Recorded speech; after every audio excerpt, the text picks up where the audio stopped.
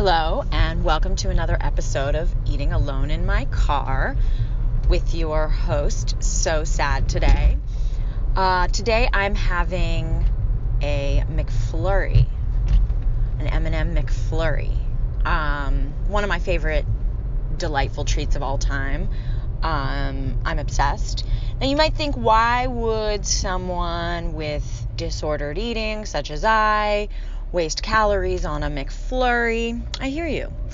The thing about the McFlurry, and really all fast food products, is that you know exactly how many calories are in them. And as long as I know the calorie count, I feel safe. I can sort of calibrate, I can readjust the rest of my day's calories around it, without getting too, triggering. I don't want to trigger. But, it's a safe haven. It's a safe haven for me to sort of delve into. It brings back memories to, I think my first McFlurry was when I wasn't that young, actually. I was maybe 20, something like that. And it was when I was stoned around the clock, as is a ripe time for McFlurries. And I was riding in a car with a guy that I was fucking at college. Actually, I was 21 because I had just graduated. And he was this guy who, he used to take his t-shirts and cut off the sleeves to make tank tops. But he rolled amazing blunts, and he had a really fat dick, and was really nice to me. But when he spoke, you couldn't really understand exactly what he was saying because he was always that high. But a lot of time, I was always that high. So it was really a great match. And he was from New York, and we were driving down from my college, I think, to New York maybe after I had graduated, something like that. And I remember getting a McFlurry in the car. Or actually, you know what? No, I take that back. I had not graduated yet. I was graduating.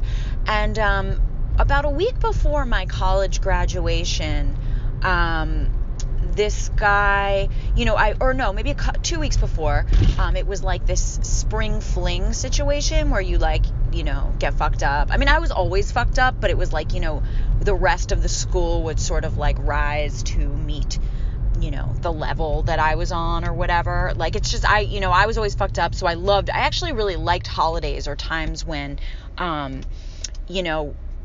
the world drank like I did and the world got fucked up like I did.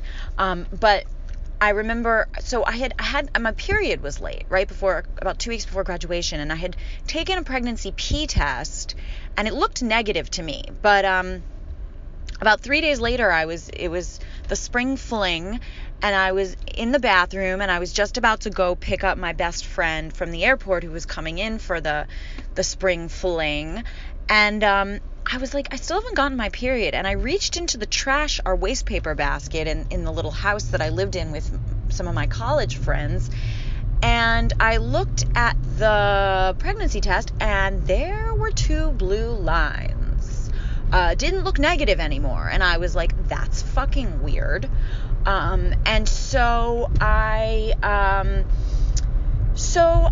raced I went to go pick up my friend at the airport. And while I was on the way, I called with my little Nokia, not even a flip phone, not a smartphone, just the old Nokia with that wasn't a flip phone. It was just sort of like a square. Called Planned Parenthood and was like, I'm pregnant. I don't know what to do. I'm supposed to be graduating from college in a week and a half, 2 weeks, whatever it was, help. And they were like, all right, well, come in. And, and I was like, I want to do the abortion pill, right? Because I figured it was a way to avoid abortion. Because I'm not having this person's baby. Let it be known. I don't care how great he rolls a blunt, or how, nice he is, or how nice his penis is. It's not happening. I'm not having a baby, period. So I was like, okay, it's almost like plan B. I probably caught it really early. I'm just going to do the abortion pill. So, I took my ecstasy. I got fucked up, did all my shit, whatever. Tried to pretend that I wasn't pregnant. Really just wanted this thing out of me. I go to Planned Parenthood a couple days later, And they're like, well, your blood test does say you're pregnant, but you caught it so early that we can't see the egg on the scan. Like, it's still too small. And in order for us to give you the abortion pill, we have to be able to see it. So you're going to have to come back in a week and get this done. And I was like, fuck, because now we're getting really close to like graduation, and like I want to live my life. I want this like little, it's not even a zygote. I just want this thing out of me. I don't want it growing, I'm like, I don't want it. So a week goes by. Oh, and also they were like, and I was like, well, is the abortion pill foolproof? And they're like, well, it is, but an abortion itself is more so. How did this go from McFlurry to abortion? Like, why can't I just tell a light tale? I don't know, but it always does. So anyway, I decided I was going to get like the regular abortion, as opposed to the abortion pill. And the guy asked, he was like, he didn't ask if he could go with me. He's like, what he said was, he was like, would you mind if that day I had plans to take acid with my friends? Would you mind if I still did that? And I was like, you know what? I don't mind. Like, I mean, at this point, I'm like, it's very clear, that I don't really have a bond with this person. I mean, beyond the blunts and the sex and the fact that he's usually pretty nice to me, other than wanting to take acid that day. And I was like, no. And you know what? I was like, I don't even want him coming with me. I did think it was a little odd that he was going to take acid that day, but I was like, no, go. So my friend Anna, shout out to my friend Anna, who I don't talk to that much anymore, but I miss you. And we had some good and bad times. Anna went with me to the Planned Parenthood, and I thought it was going to be like a really easy, short sort of thing. I was just like, yeah, we're just going to like do this thing and it's done. It's tiny. I mean, they couldn't even find it last week. Like, how intense can it be? So it was a fucking nightmare. For those of you who have had an abortion, maybe yours wasn't as fucked up an experience as mine. It was a fucking nightmare. I mean, and this was like I said, like, it wasn't super invasive, I guess, because they really didn't have very much, it was almost like they were basically sucking out like my period plus. But no, it was bad, dude. It was really bad. I don't know what kind of gas or drug they gave me, but I was gone. And then I'm not totally out of it. Just, I remember I was asking the doctor about her earrings. Like, she was wearing these earrings, and she said she was from Maine. And I remember I was like, I really love your earrings. And I really didn't love her earrings, but I just was like, while this was happening, I just was like, I need to just have this like human connection right now, or like something.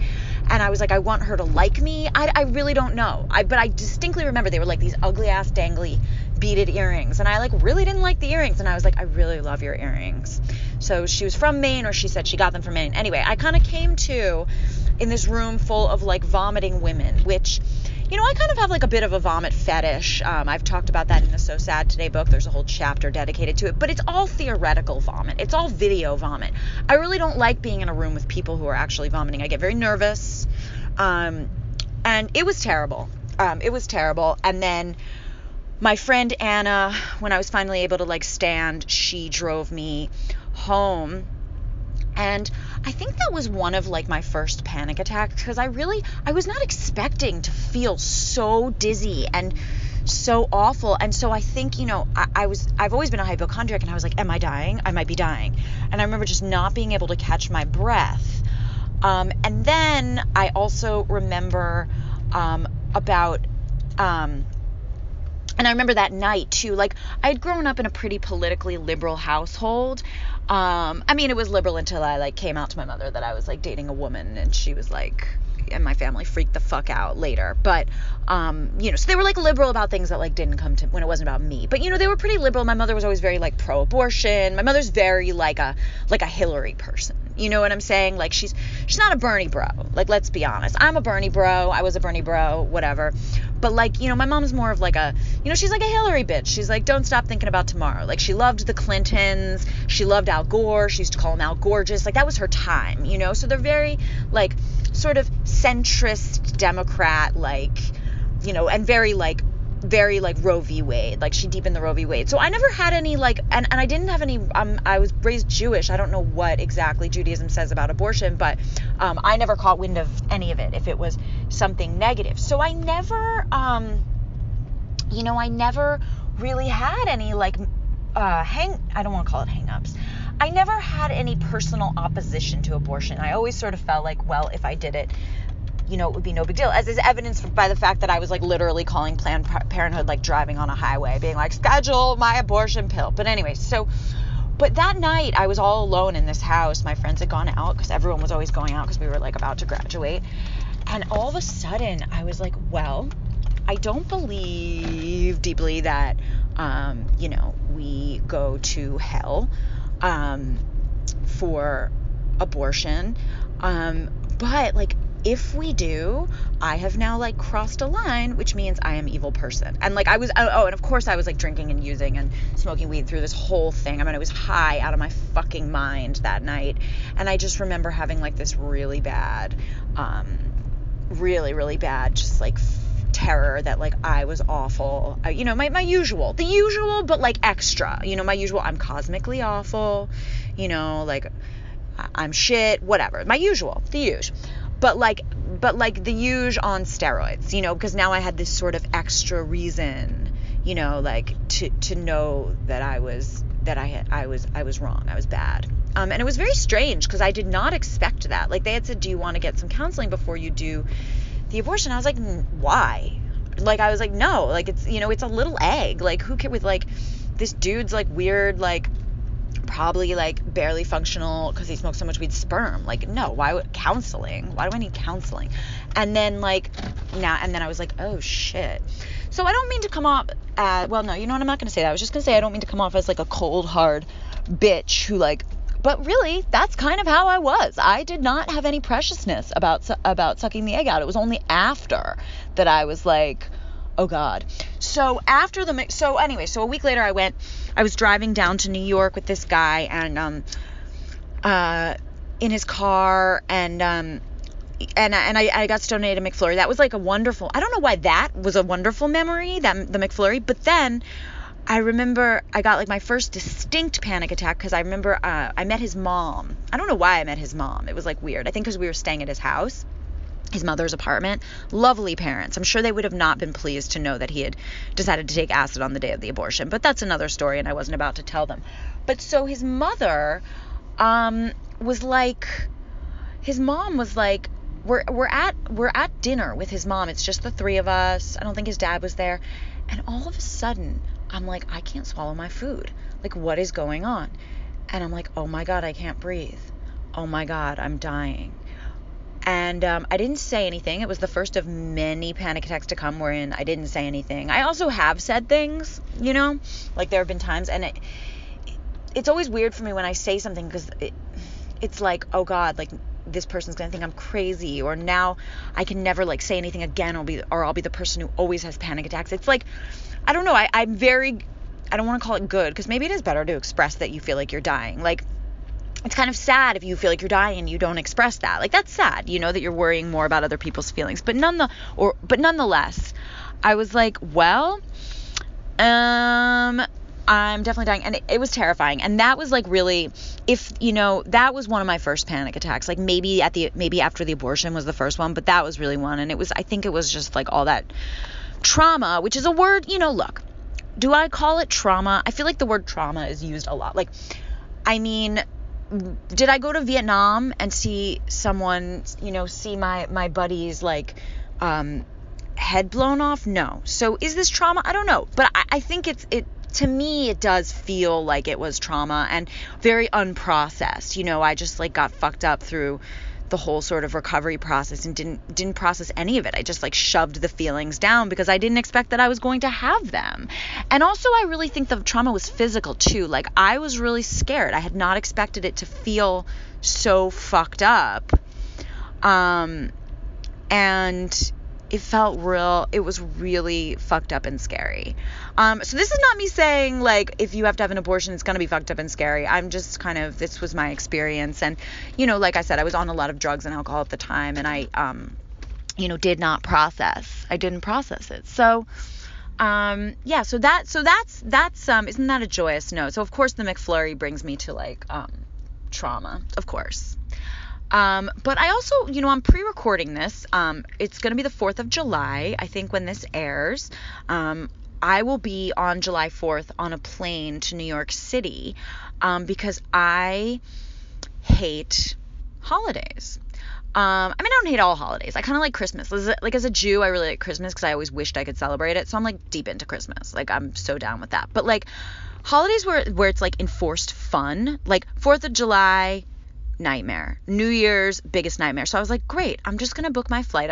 I'm traveling. I'm going to New York. I'm just going to book my flight so on July 4th, so that I don't have to deal with like making plans or not making plans. You know what I'm saying? Because it's like you make plans and you're like, oh God, I gotta go like have plans, and then, or like you don't go, and then you're like, oh, I'm such a loser. I'm like the only person who's like not doing anything. So I was like, you know what? Sorry, can't do anything for July 4th because I'm gonna be on a plane. I did it completely on purpose. And the thing is, as I said, when I was, fucked up and in my fucked upness, I used to like some sort of events where it was like everyone was getting fucked up, like we were all getting fucked up, like everyone was sort of hitting that level with me, but I mean more like, when you like tailgating, like I fucking loved that shit, or like, special events like that. But New Year's and 4th of July have never been my favorite. I always felt like New Year's was sort of amateur hour. And, it's like, it's funny because they say in sobriety that alcoholism is a threefold disease: Thanksgiving, Christmas, and New Year's. But I find that it's New Year's, 4th of July, and then like Memorial and Labor Day, where I sort of feel like, about the merriment. And like, it used to be that I felt like the world, I felt like a total alien in terms of my drinking and using all the other days. But then like, maybe on July 4th, I would feel like the world was kind of like doing what I was doing. But then, but now it's more like in sobriety, I kind of feel like an alien in other ways on the planet. Like reality's never been my first choice, but in terms of like drinking and using, it's kind of like, okay, well the rest of the time I'm not like waiting for everyone to like fucking catch up or having to hide the smell. Like, oh my God, I used to think vodka didn't smell. Like I used to think people couldn't smell the vodka on me, which is bizarre. I do think that no one could ever tell when I was stoned, because I was just always stoned, and it was like I was very good at just sort of living. And also I was into like speed for a couple of years, which the thought of now makes me want to kill myself. But like I really like, I don't think people could tell that. And then by the time I was into opiates, my alcoholism had just ratcheted up so bad that it was all a big mess of benzos, opiates, and drinking. But so yeah, it's kind of like, all right, so there are some times where you don't feel, where in sobriety, like I do feel a little bit like kind of not part of the general brouhaha.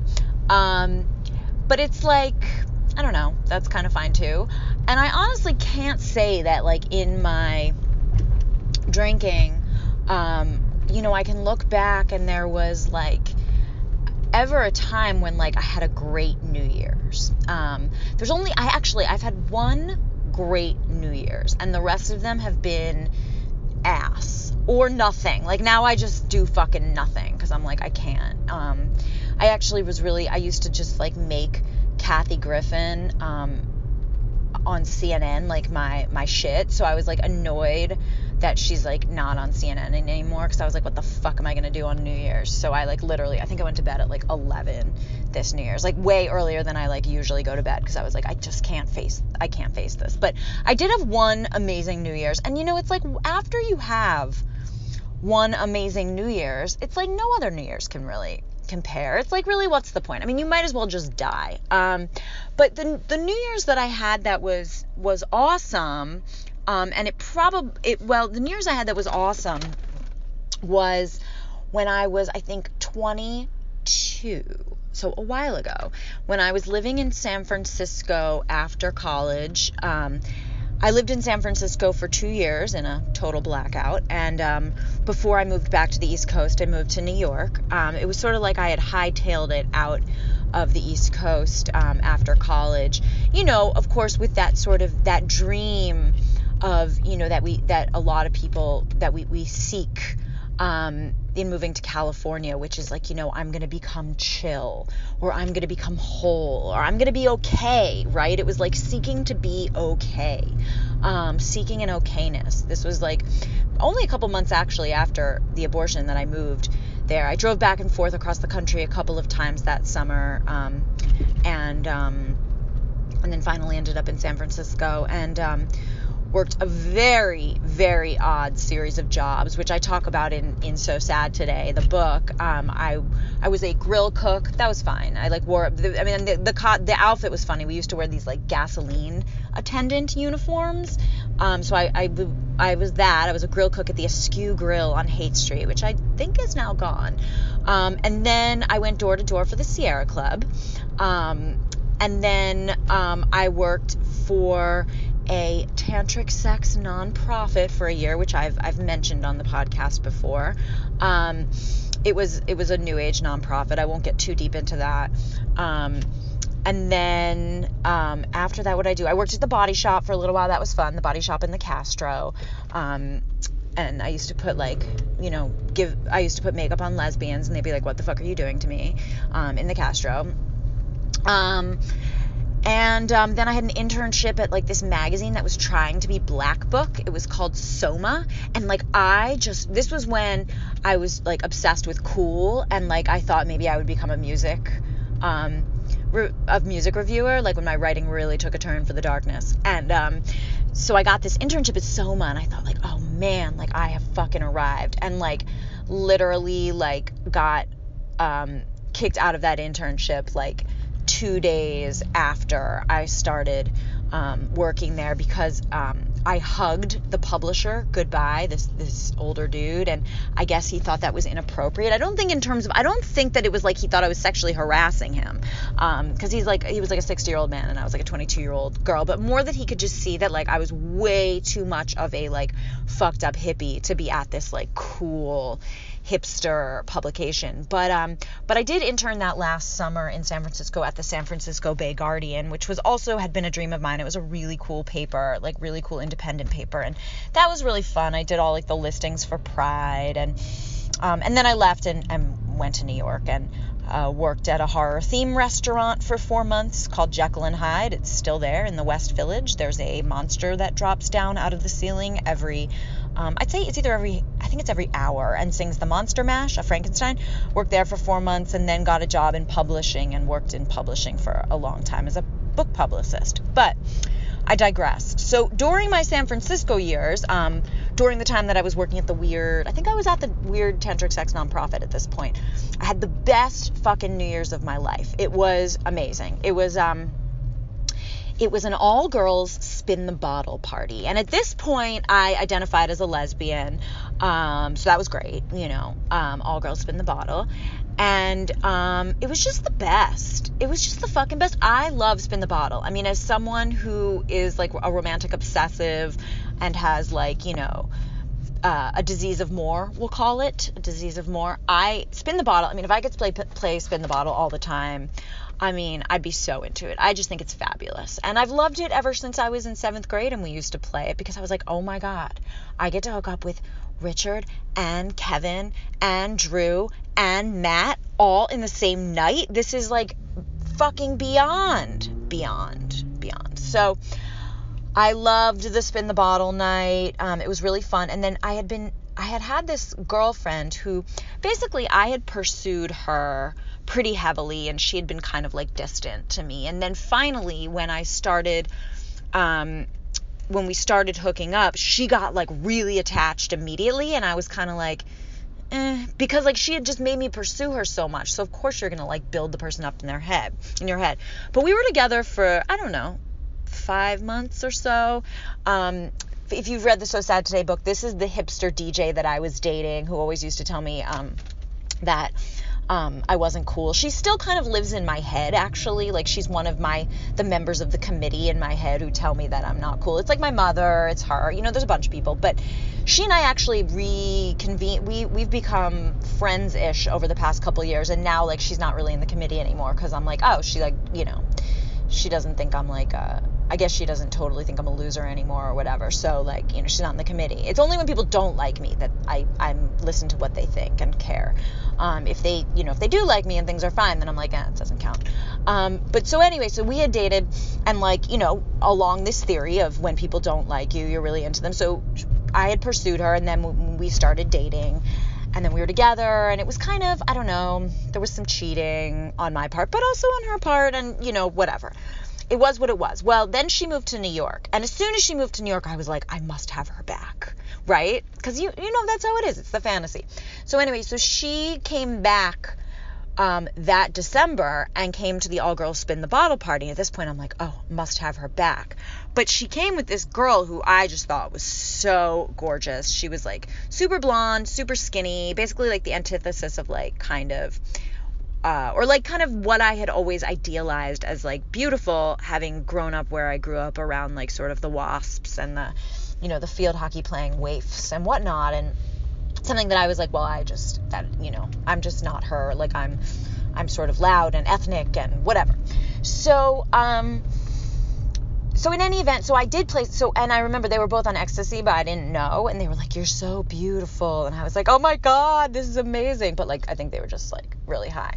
But anyway, so I did end up making out with the ex, and that was great, and then, of course, setting off more feelings of longing, and then she went home with this girl who she had started dating, who she then dated for a long time, and I ended up hooking up with, I believe in Spin the Bottle, yes, with another woman who kind of, I had also kind of pursued her, and I had been interested in her, but again, it was like she had been very distant, and then, but that night's the night we got together, and then I came to her house, and that night when I went over to her house, and we hooked up, I kind of just knew, like, I still wasn't over my ex-girlfriend, or the fantasy of her, or maybe I just wasn't into this new woman as much as I thought I would be, whatever. Well, I don't know, it ended up that, we ended up, like, dating for, a couple of months. I really should have just ended it that night, but, like, it's hard to say no.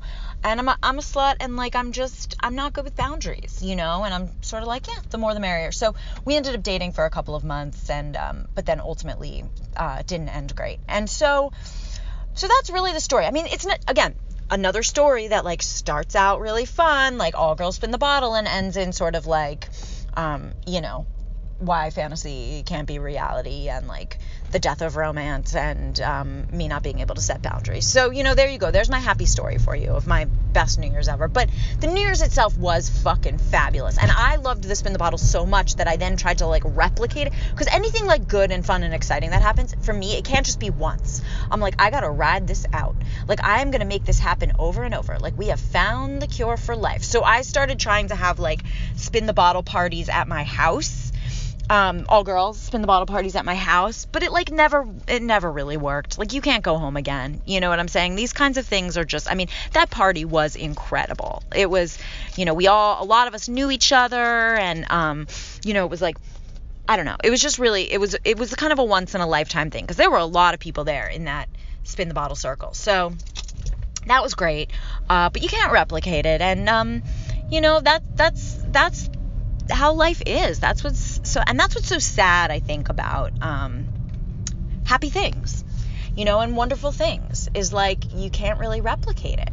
And I guess perhaps I and maybe other addicts find that a little sadder than others, or a little more unfair, and that's why we continually try to replicate a feeling, or chase the dragon, or replay a moment of limerence, a moment of intoxication, a perfect moment over and over. We try to replicate that. We'll chase one memory, trying to live it again for, like, the rest of our lives. So what are you going to do?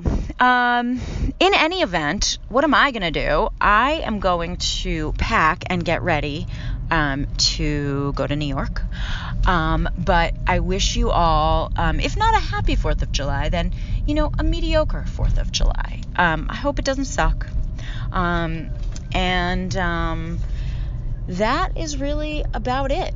But I will see you on the flip side. Bye-bye.